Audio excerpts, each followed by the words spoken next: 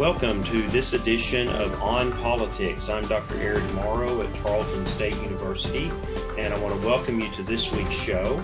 I also want to remind you that you can follow us on Facebook. That's On Politics with Eric Morrow, where you can find interesting and engaging articles about the issues that we cover each week. And then, of course, you can listen to the show as we are here today, 12 noon, KTRL 90.5 FM. And on tarletonradio.com, where the show is live streamed. You can also listen after the show airs on SoundCloud or where you get your podcasts. But I also want to announce this week that we are now available through Amazon Podcasts. So if you go to Amazon, look up podcast and look up On Politics with Eric Morrow, then you will find previous editions of the show that you can download and listen to. So I want to thank you for joining us this week as we move closer and closer to a national election, the general election, which, of course, the focus is on the presidency, even though we have other elections that are happening in the state and locally. But as we move closer to that election, one of the things that we have seen that is a major issue that has come to the forefront, and I think this was on front and center during the conventions, during the week of the conventions, when you had protests, when you had some of these becoming violent, in certain cities that were happening as these conventions were going on, especially the week of the Republican convention, when also the messaging and some of the focus began to be or continued to be on law and order.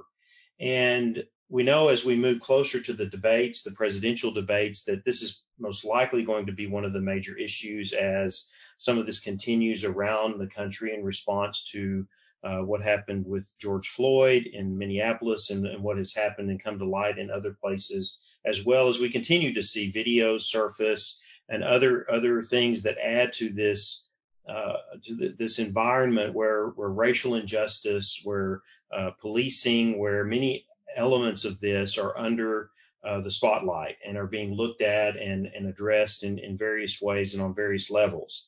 Today, what I wanted to do on the show is first I wanted to welcome back Dr. Alex Del Carmen, the Associate Dean for our College of Liberal and Fine Arts, but also a national and international expert in criminology. He has a new book out, Racial Profiling in Policing.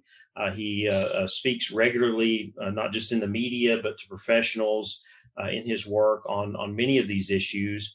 But I invited him back today to talk about these issues around law and order related to the presidency, because we see this becoming a very substantial element in the rhetoric, in the messaging, in the campaigning that is going on leading up to the election. And I think it's very important for our listeners to kind of understand really what is the role of the presidency when we look at what's happening across the nation and how a presidential administration or through the executive branch of government or through supporting various policy initiatives engages with this. Because I think a lot of what we're hearing are presidential candidates that are going back and forth saying, I'll address this, or no, he won't address this, I'll address it. It's a lot of, like I said, rhetoric without a lot of substance. And so my question then comes out of that is, what really is the role of a president in addressing some of these issues that we're seeing happening in policing, as well as some of the issues dealing with racial tensions and racial injustice around the country. So I welcome Dr. Del Carmen. Glad you can join us today and be back on the show. And I just want to put that first question to you, with this focus going on throughout the country and being highlighted by both campaigns for president. What, in terms of your understanding of this and the role that a president of the United States has in engaging with these issues and challenges that we see happening around us? So thanks for having me again. It's so great to be back and excited for all of you that you're going to be available on Amazon now.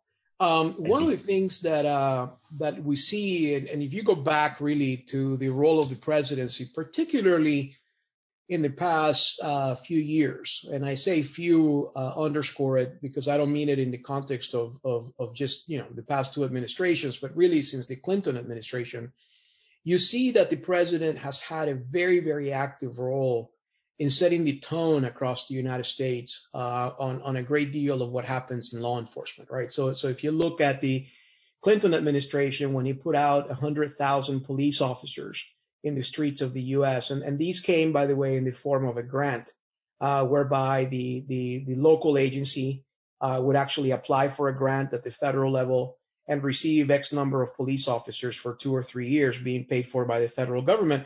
And 99.9% of the local law enforcement, they actually not only did that, but they also used that as a conduit to keep those officers in place and simply pick up the bill, 3 or 4 years later locally to be able to pay for it. But along with that benefit of additional police officers came USC 14141, which if you look at that particular code, what it did do is it allowed for the federal government to essentially intervene in local law enforcement as it relates to consent decrees.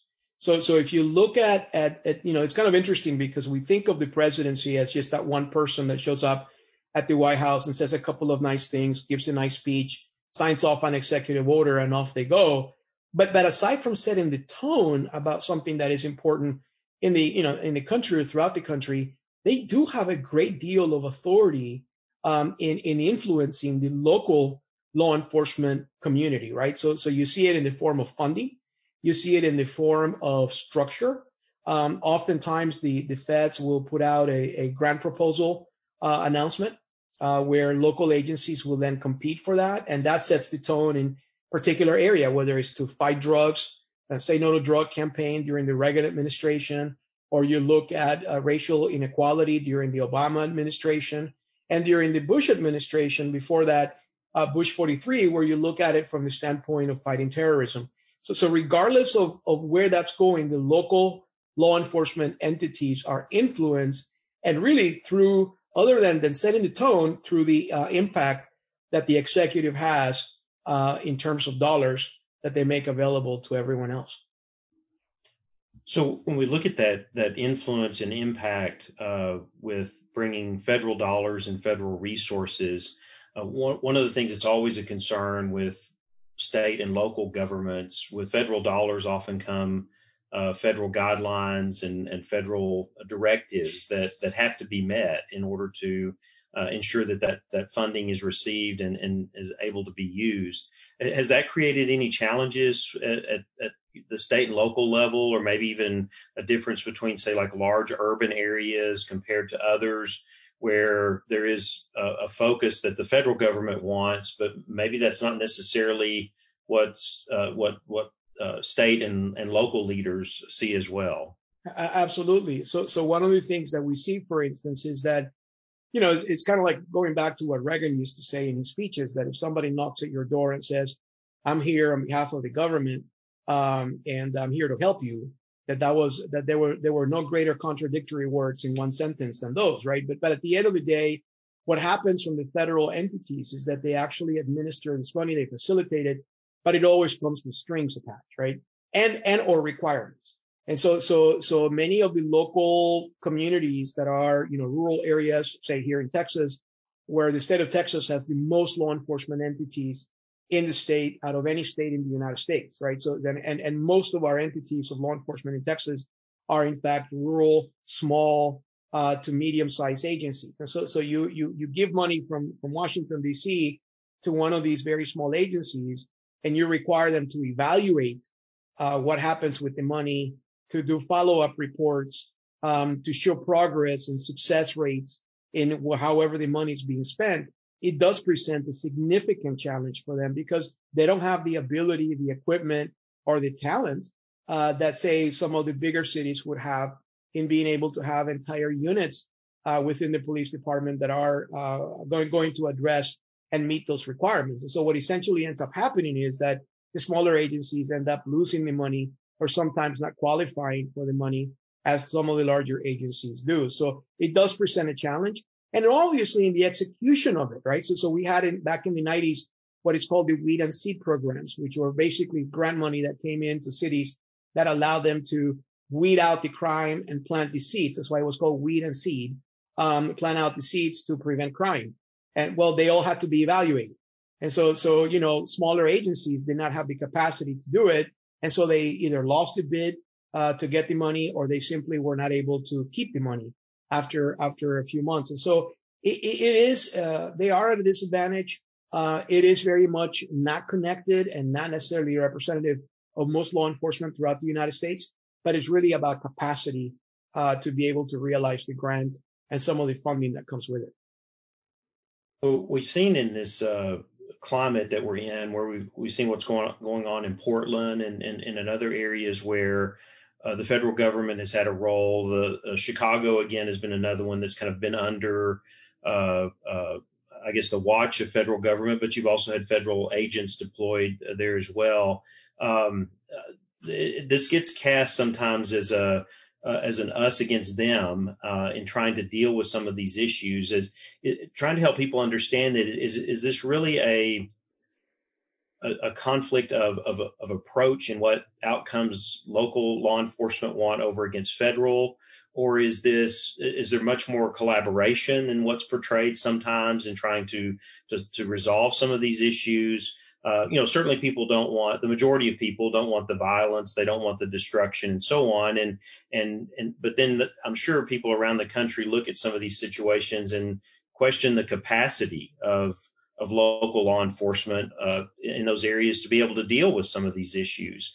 So I don't always see that necessarily as a conflict with federal government involvement, but what do you see, and what's your perspective on some of those situations where sometimes it's kind of cast as the federal government intruding on local agencies who are either attempting or maybe even asking for help to solve some of their challenges? Right. So if we take away the Hollywood, sort of perspective on the feds not getting along with the local law enforcement and whatnot, in reality, and I've seen this and I've been part of this for many years, as you know, is I've seen a very good collaborative effort between the local folks and the feds, particularly when there is a major crime. I remember being in New Orleans when I was part of the consent decree there as a federal monitor, and one of the officers that was involved in the task force was shot. He survived, but he barely survived. And I remember showing up to the scene and seeing his bulletproof vest full of blood. And I do remember it wasn't really a power struggle, but sort of the dynamic that existed between the FBI when they showed up to the scene and they said, "We're the FBI, we're taking over. This is a federal matter." And the local folks saying, "But he's one of our guys. We want to do something with it." That lasted for about 30 seconds. And then it quickly went away, and you could see a collaborative spirit between the federal agencies and the local agencies in working together towards a crime. To say that it's a perfect relationship would be an exaggeration. To say that it's a dysfunctional relationship would be far away from the truth. I think it's a working relationship. I think there are times, and of course you put in their personality, circumstances, and geography, and you will oftentimes find that there are instances when the local folks resent the fact that you've got federal agents coming in to dictate local politics. And I think that's what we've seen recently in Portland and Seattle, where some of the local politicians are saying, "Look, what are these feds doing here?" Technically and legally, the federal agents can come in and serve in a protective role on those federal buildings, right? So that's part of their role, is federal courthouses, any kind of federal building the United States federal government is responsible for. So they're within their jurisdiction. The legal question that has come about is how far can they go from that federal building to protect that property, and what exactly should they do in terms of that protection? Obviously, they have the legal right to be there. They have all the authority of law enforcement, but the question really is, how is that different from a local police officer that may have a different type of jurisdiction over that? But I would say, all in all, to answer your question, I think the relationship is well established. It works well for the most part, but from time to time, you do see some of those differences. We are speaking with Dr. Alex Del Carmen, Associate Dean and Professor of Criminology in the College of Liberal and Fine Arts.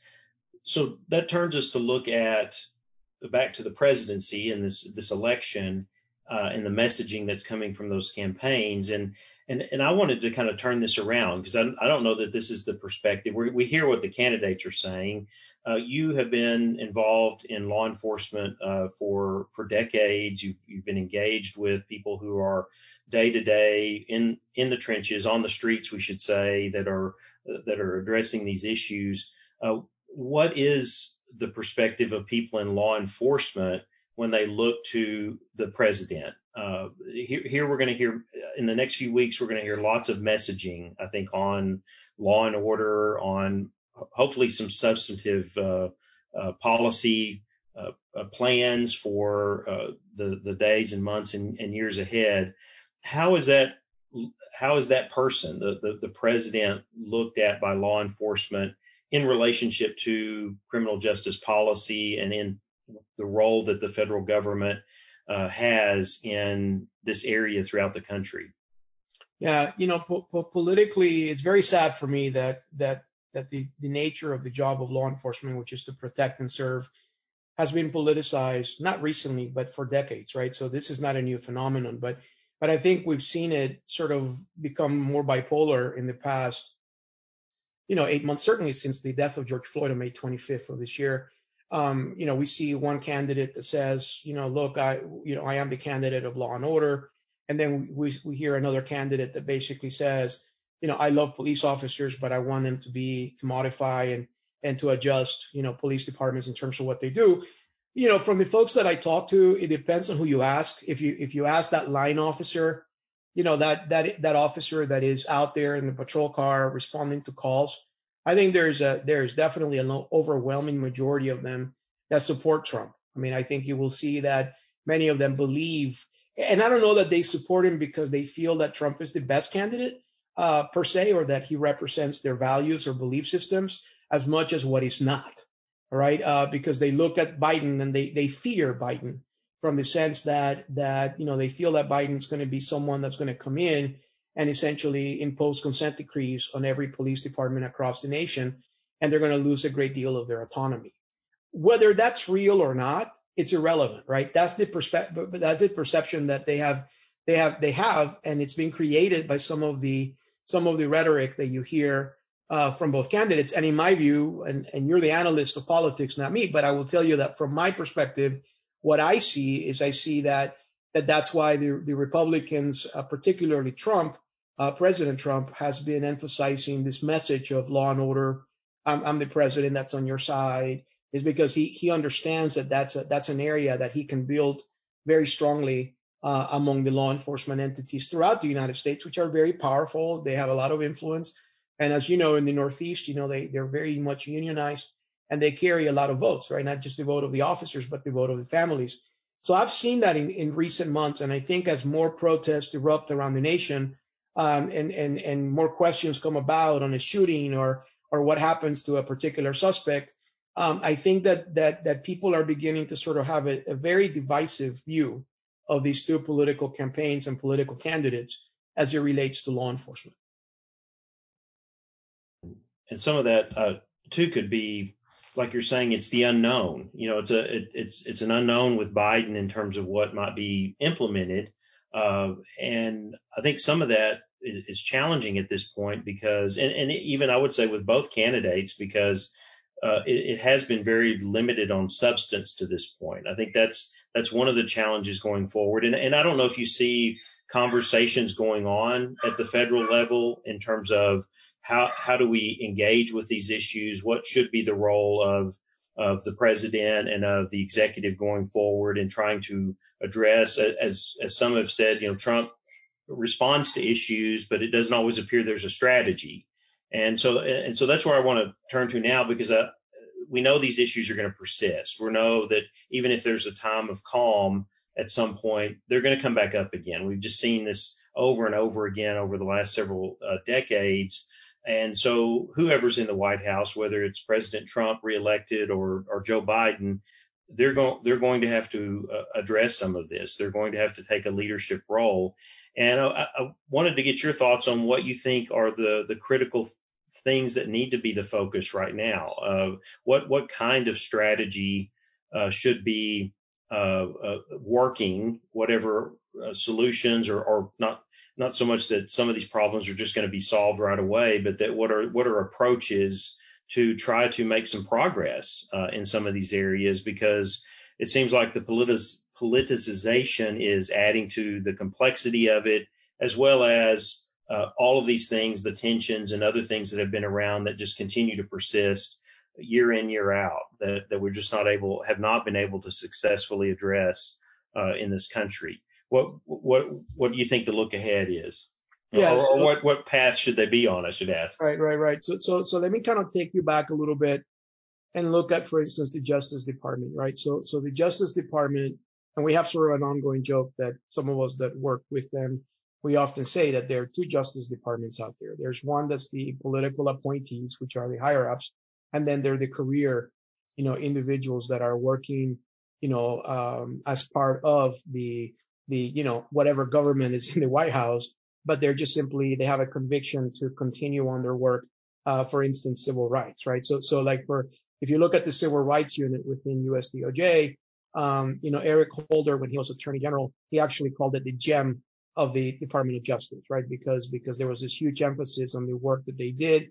They placed about 20 cities under consent decree during the Obama administration. And now you talk to some of those folks that are still working for the Justice Department Civil Rights Unit, and they tell you that they're just hoping to survive, whatever that means, whatever administration is in the White House, so they can actually get back into the work that they did. If you go above those career folks, a lot of the political appointees, they're definitely steering policy, and they're representing the values and beliefs of the president currently, who does not believe in consent decrees, does not believe in police oversight by the federal government at all, right? So if you look at Sessions, the very last day that Sessions had as the Justice Department, at the Justice Department, he left the Justice Department and left on his desk a letter that was pretty scathing about consent decrees and how he felt that they were just simply bad news, right? So now you move it forward to the other part of your question and you say, what lies ahead, right? So you look at, for me and through my lenses,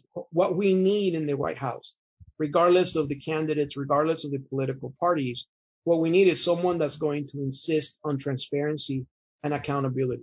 To me, those are the two key components of every law enforcement entity in the United States today. And many agencies, some of whom I work with and I have a lot of respect for, because they're just amazing people. I will tell you that they all have great policies. They have great procedures. They have all of that very well done. But what is lacking, I think, across the board is an emphasis on what happens when those procedures are in writing, but they're not being carried out by the officers. And so obviously that accountability factor is very important. And I would argue that that's where data comes in, right? And that's where people like you and I come in to assist those agencies in the context of interpreting the data, figuring out what the data is showing, and enforcing whether or not, those accountable factors are there. Now, the data is being produced right now, but no one's looking at it. And so they're do these great reports that are very fancy. They have wonderful color and wonderful print, but they're meaningless, right? So a lot of these agencies, have that. They have wonderful cosmetic components and the data is there, but there's no analysis or little analysis is being done on the data. The other part of it is transparency. The communities out there, they want someone who's going to tell them the truth, whatever the truth is going to be. You look at the Metroplex right now, Eric, and you've got Arlington, Fort Worth, and Dallas all looking for a chief of police at the same time. In the 22 years that I've lived in the Metroplex, we've never seen anything of the like. And it's not uncommon, right? So across the U.S., you see these vacancies where people are leaving at the senior level and also at the junior level. People are just taking off. They're done. They're fed up with it. So I think what we need is a leader in policing that will sit down with the community, that will try to educate them as it relates to the very complex job of a police officer, but also someone who's not going to be afraid to release videos, to have discussions about those things that matter, so that people can believe again in the law enforcement community in a way that perhaps is deserving of both sides. Do you think in looking ahead too that a lot of these issues have in eroding some of that trust or just questioning that's being brought up about policing and so on, is that already having an impact on the profession itself in terms of people leaving and the challenges of recruiting? Do you see the need going forward of perhaps another federal initiative that tries to put more police officers on the streets, that tries to maybe restore some of that by at least providing additional resources that may be helpful at a time like this. I don't know what trends are happening at this moment that whether it's President Trump having to address it going forward or something that a Joe Biden is going to inherit and have to address in some way. Yeah, I think that's a great question. And if you ask the law enforcement leadership right now, and I talk to them daily, right? If you ask them about this, they will tell you that there is a true serious concern that they're losing people that will never be replaced. It's across the board, and it's throughout the entire United States.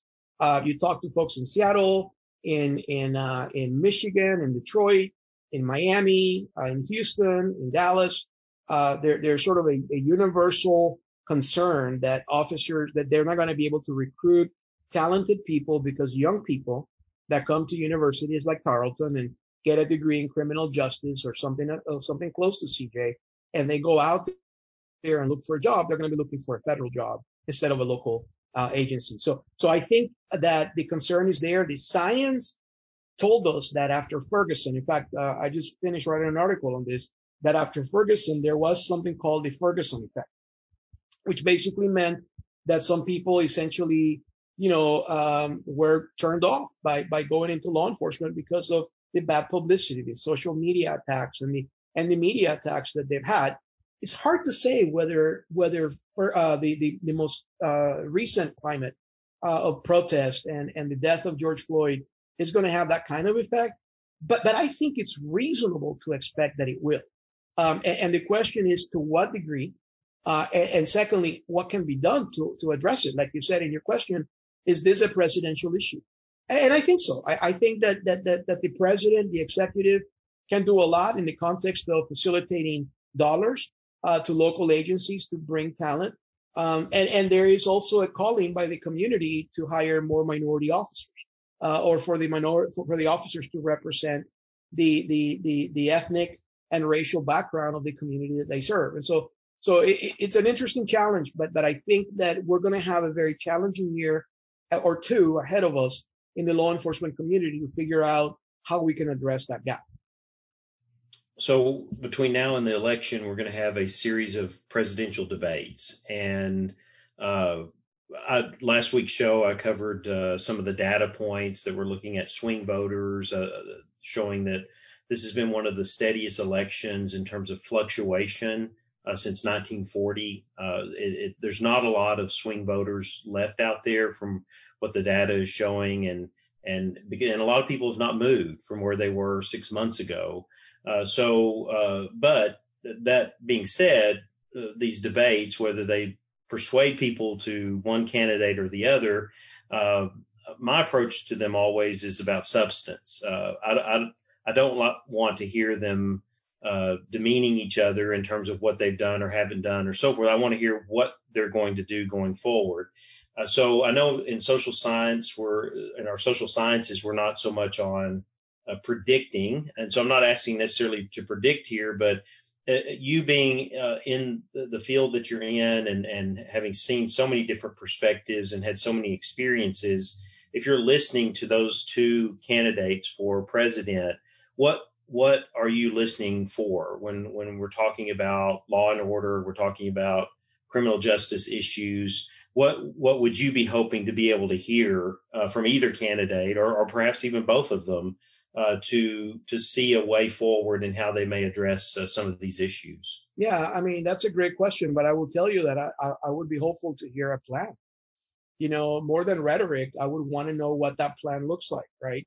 What are the steps that they're going to be taking as leaders of the free world to be able to bring our country back together, to be able to bring the respect, the dignity to the profession in law enforcement, while at the same time preserving the rights of all Americans, particularly in this case minorities, that has been the issue for the past years. I think that in my guess is my prediction about this issue is that neither one of them will produce that, right? Because this is going to be more, if I were to predict anything, it's going to be more about image versus essence, right? It's going to be more about what they want to convey based on their political rhetoric than any specific plans, right? My concern going forward is that the elections, and this is where perhaps your world of politics with my world of criminal justice, meet, is what happens the next day after the election. In other words, are we going to have challenges across the country on what happens in the context of who won what and by what margin? And are there going to be legal challenges? And what is that going to do to the psychic of the United States, the people that are already angry, that are frustrated with COVID, that are frustrated with the loss of their jobs, that are frustrated with people in their families that have either gotten sick or lost their lives? What's going to happen to that? Because we criminologists, as you know, we not only study the rule of law, but we study the human condition, right? So you look at that and you say, what does that do to the human being that's out there in the streets feeling that they just don't have the time, the patience, or the interest for politicians to go at each other's throat, and they just want solutions, and they want to make sure their families are not sick and they won't get sick, and that the country is going to move forward? That's what I'm concerned about. And because I think that when or if that happens, we are in a new turf in this United States that we've never been through before. I want to thank you for joining us today and offering that perspective, because that I think for those of us that are in the academic side of this and they give a lot of analysis to it, that is one of the concerns. I mean, we've had a tradition in this country of transferring power peacefully, and yet that has multiple dimensions to it, as you allude to there, and it'll be interesting to see how that is going forward. And I think that may be one of the more significant challenges, no matter who is in office or in the White House. But thank you again, Dr. Alex Del Carmen, a professor of criminology and associate dean in the College of Liberal and Fine Arts. It's always a pleasure to have you on the show and really go deep with some of these issues for our listeners in a way that can help them engage, especially as we approach a general election and have all of these things kind of in the air and on our mind and out there in discussion. Thank you again for joining us today. Thanks for having me, Dr. Moore. I enjoyed it. Thank you. We are going to take a quick break, and we'll be right back for more On Politics. Politics can be confusing, but On Politics with Eric Morrow has your back. Follow the show on Facebook. Search On Politics with Eric Morrow to stay up to date with the show and all the sources to follow right along. Whenever news breaks, first in Minneapolis, where he died, and then as the days went on, across America, FSN is there. Abbott responding to the coronavirus is a big deal, a task worth his government's time and attention. KTRL 90.5, classy radio for the Cross Timbers region, and your only local source for feature story news. Join us all week on 90.5 for the latest updates from FSN. Ever find yourself wishing you didn't have to miss your favorite radio show? Well, wish no more, because KTRL 90.5 FM is now streaming online. Tune in to catch your favorite broadcasts and shows live right at home from your computer or mobile device. To listen, please visit tarletonradio.com or click Listen Live at ktrl.fm. Welcome back to On Politics. I'm Dr. Eric Morrow here at Tarleton State University, and we want to thank Dr. Alex Del Carmen again for joining us for that very engaging segment looking at the role of the presidency in relation to law and order, policing, and other issues, especially looking to the upcoming election. And we'll want to give that more attention and certainly see what the focus will be as the campaigns continue, and most certainly in the debates that will be happening here in a few weeks. Before I turn to the last segment of the show and kind of bring it back here to Texas to look at some specific issues related to the pandemic and the governor's orders and his recent announcements this past week, I do want to say that we are entering the week here of the 1-year anniversary for this show. So On Politics has been on now, KTRL 90.5 FM, for a year, and it has been an interesting and engaging year given all the issues, especially a general election cycle and the format of the shows. We started out with having two of us with Dr. Cogley on as well, and then, of course, switching to a more interview format.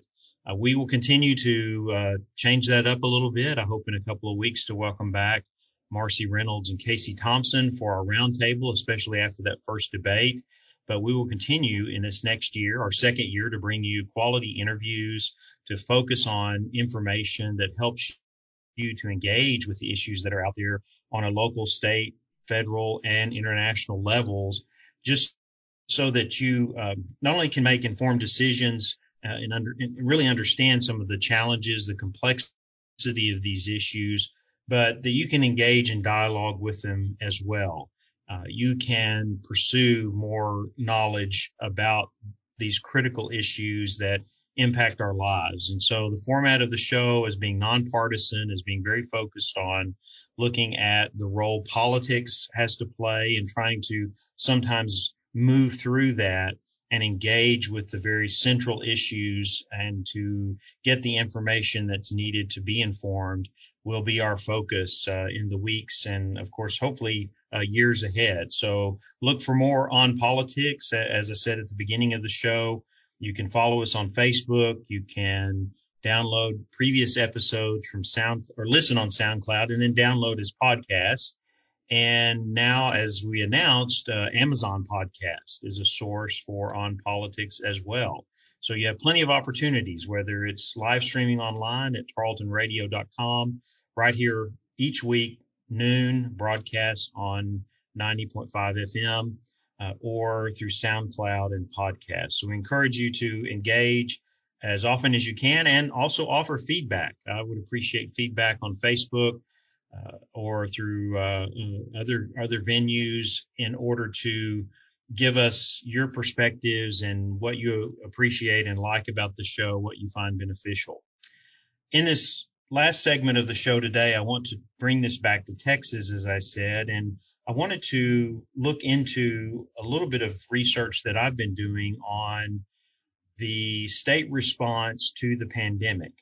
And this is primarily focused on the executive orders that have been issued by Governor Abbott since the beginning of the pandemic, since the beginning responses, not just in Texas, but across the nation to what appeared to be a growing threat in terms of the spread of the virus and how government should respond to try to protect limit the spread of it, but to protect public health, to protect citizens, to try to manage through this and figure out how do you address it and limit its impact. One of the primary concerns that we see through this, and I'll go right to the heart of the point, is the economic impact. I mean, this has been at the forefront of the response in Texas from the very beginning.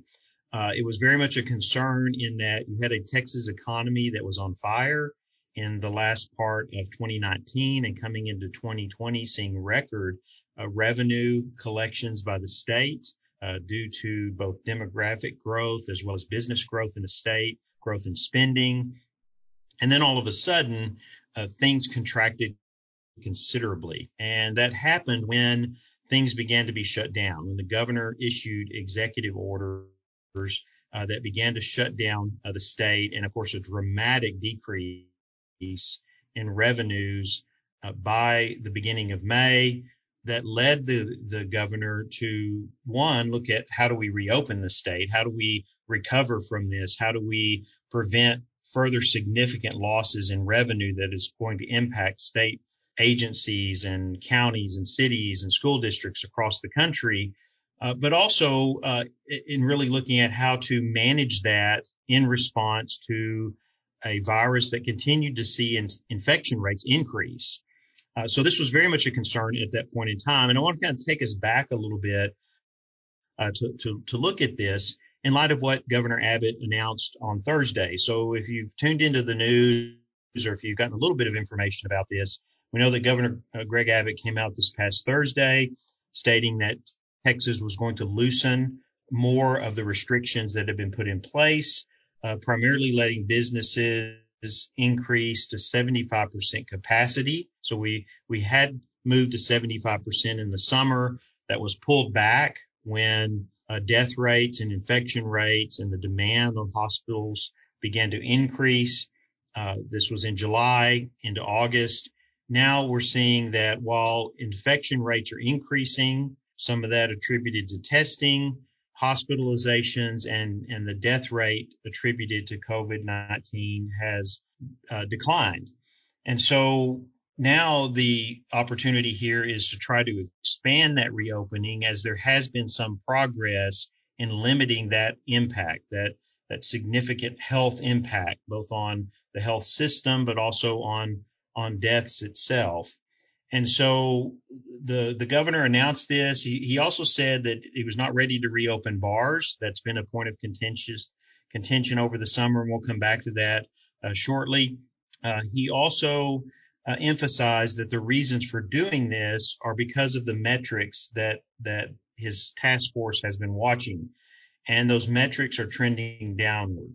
Hospitalizations, the drop has been almost 70% just in the last 2 months. The numbers for new cases has begun to drop, or has been dropping, where the daily new cases are just over 3,000 or close to 3,500, which is a significant decline from the highs in July, when we saw this thing just becoming very, very significant, the number of cases growing by large numbers on a daily basis. And so this opening is the next step in trying to mitigate the economic impact, on trying to try to get things back to some level of normalcy. The threshold is still in place for hospitals, so there are some hospital districts or areas of the state that will remain under certain orders and limits because their hospitalization rate related to COVID has not dropped below 15%. Elective procedures, which had been restricted since earlier in the summer, are now allowed throughout certain areas of the state. And then also, as we heard, by the end of this month, there will be the release of restrictions on visiting nursing homes and long care facilities, treatment facilities, assisted living centers, these long-term care facilities where people will be able to go back in on a limited basis. And of course, it'll have to be people who are selected as family caregivers, and then will be given that access. So this is where we are today, but let's go back just briefly over what has happened over the last few months. And it's hard to believe this short amount of time has passed. It seems much, much longer, I think, for all of us, that in terms of our experience and all that we've had to deal with in our workplaces, in our homes, in our communities. But we go back to March, where a state of disaster was declared on March 13th. The governor, citing his power to meet the dangers to the state and people presented by disasters. And so that's a direct quote from the executive order that would follow on March 19th, directing these initial restrictions and closures. And so at that time, the governor directed the public to avoid social gatherings of more than 10 people, to avoid eating and drinking in bars, restaurants, and food courts, or visiting gyms or massage parlors. He also at that time restricted visits to nursing homes, retirement and long-term care facilities. And of course, that was the executive order that also closed schools. So they would remain closed for the remainder of the year, offering instruction online. The governor also at that time listed additional suggestions, and a lot of these were just people being conscious of what they were doing, of how they were engaging with the public, what types of activities they were involved in. And he also identified essential services. And this has been one of the things along the way, that each executive order has identified essential services where these restrictions did not apply. By the end of March, 6 additional executive orders were issued, including the postponement of non-essential surgeries and medical treatments, requirements for hospitals to submit reports of capacity, testing centers to submit COVID-19 results. There were quarantines for travelers, mandatory quarantine for travelers from various states that were considered virus hotspots. So if you entered the state by air or even roadway travel. There was at one point a restriction where if you traveled into the state from Louisiana by road, you were required to quarantine for 14 days. Again, at the end of that month, there was an extension of the earlier order that encouraged the public to avoid restaurants and bars. And that would remain in place. In fact, that had a significant impact in retail businesses as well, going into the month of April. Now, this is when we begin to see, and I don't have all the economic data in front of me today. We've talked about that in an earlier show. We'll probably come back to that when this is all over and look at what the economic impact is and has been, especially as we look to the budget process for the state in this next legislative session. But in April, it was very clear that the economic impact was quite significant. And this is when the governor issued orders to pull back 5% of the state budget for this cycle, and to also for state agencies and institutions to plan for another 5% cut in the next cycle. The focus of the governor, though, at this point was on how do we reopen? How do we mitigate this economic impact while still trying to address the spread of COVID-19? And so he created a strike force to open Texas, which is the official name of it, on April 17th, and then followed that with additional executive orders that rescinded the mandatory quarantine for travelers from other parts of the United States. It opened retail businesses and other venues to 25% capacity. So this included restaurants and movie theaters, shopping malls, museums, wedding venues, salons and barbershops, and so on. Additional reopenings followed by later in the month, which also increased dine-in restaurant capacity to 50%, which we were just at. Now he just raised it to 75, but at 50%, another executive order permitted bars at that time to open to 25% capacity, as well as bowling alleys, bingo halls, rodeos, equestrian events, driving concerts, and even amateur sporting events. Of course, all of these orders included the focus on public health measures, which included social distancing, the capacity. Okay, you had to stay below this capacity, and try to manage these, especially in a lot of businesses that may not be so much concerned about capacity, but that patrons of those businesses needed to maintain social distancing. So again, the focus through all of this, limiting the economic impact. This measured approach continued as cases continued to grow. And I think this is something that we see through all of this, is that cases have continued to grow. We were at 108 on March 13th. Here we are today at over almost 650,000 cases in Texas. So you can see exponential growth in the number of cases. But again, the metrics that have been followed by the governor and others have been hospitalizations, deaths, and of course, trying to prevent or slow down the spread of the virus. Of course, more and more testing has been done throughout the year. And so all of this is contributing to identifying the growth in the virus, but also then trying to mitigate its impact. So as we move through the summer, and this is just to kind of wrap this up and then make a couple of quick points about what we see and what we can really learn from all of this. What we see by the beginning of June is that the 50% occupancy limit set by a previous order was lifted for outdoor areas and events. Restaurants were permitted to open to 75% occupancy, and indoor bars and similar establishments were allowed to serve customers who were seated.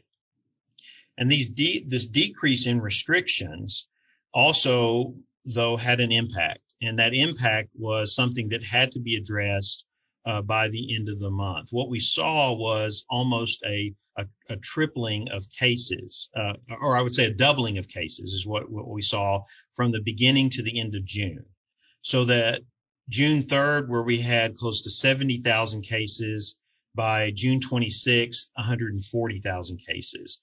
The impact on hospitals was significant. The death rate was climbing. The infection rate was growing very, very rapidly, that within a week, we went from 137,000 to 175,000 cases and it was clearly approaching a rate of 1,000 deaths per week. So it was very, very challenging to see these things happening. And this is when the governor again steps in. And on June 26th, there's an issuance of an executive order that closes bars. It pulls restaurants back to 50%. And then, of course, the face coverings, the executive order related to that will be issued on July 2nd. And that's kind of where things were left. And when we started to see some progress here, even though infection rates continued to grow, the impact on hospitalizations and the number of deaths, the death rate, started to decline at that point.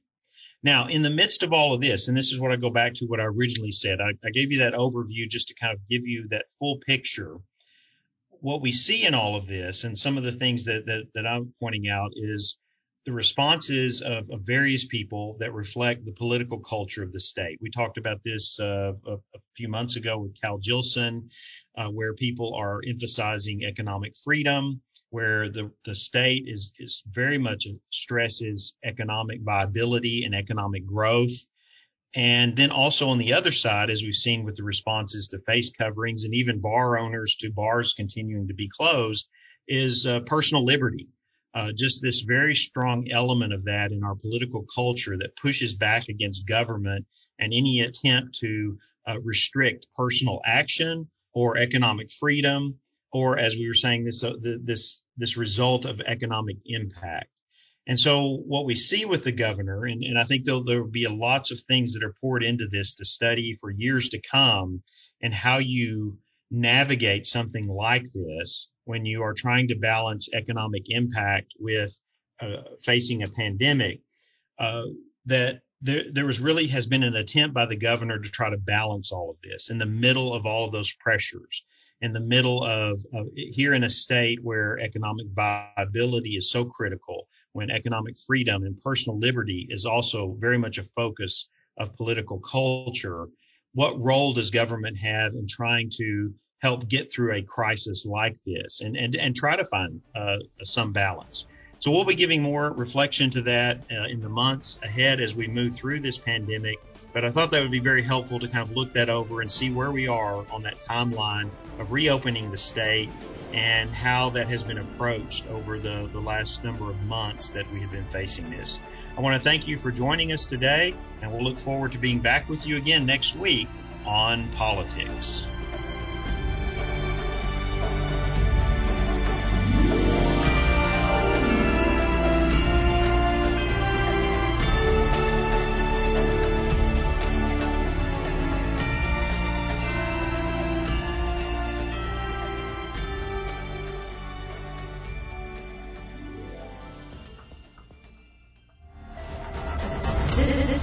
Tarleton Radio Network podcast with production from me, Taylor Welch, and me, Carissa Cole. Find more great shows by searching Tarleton Radio Network wherever you get your podcasts.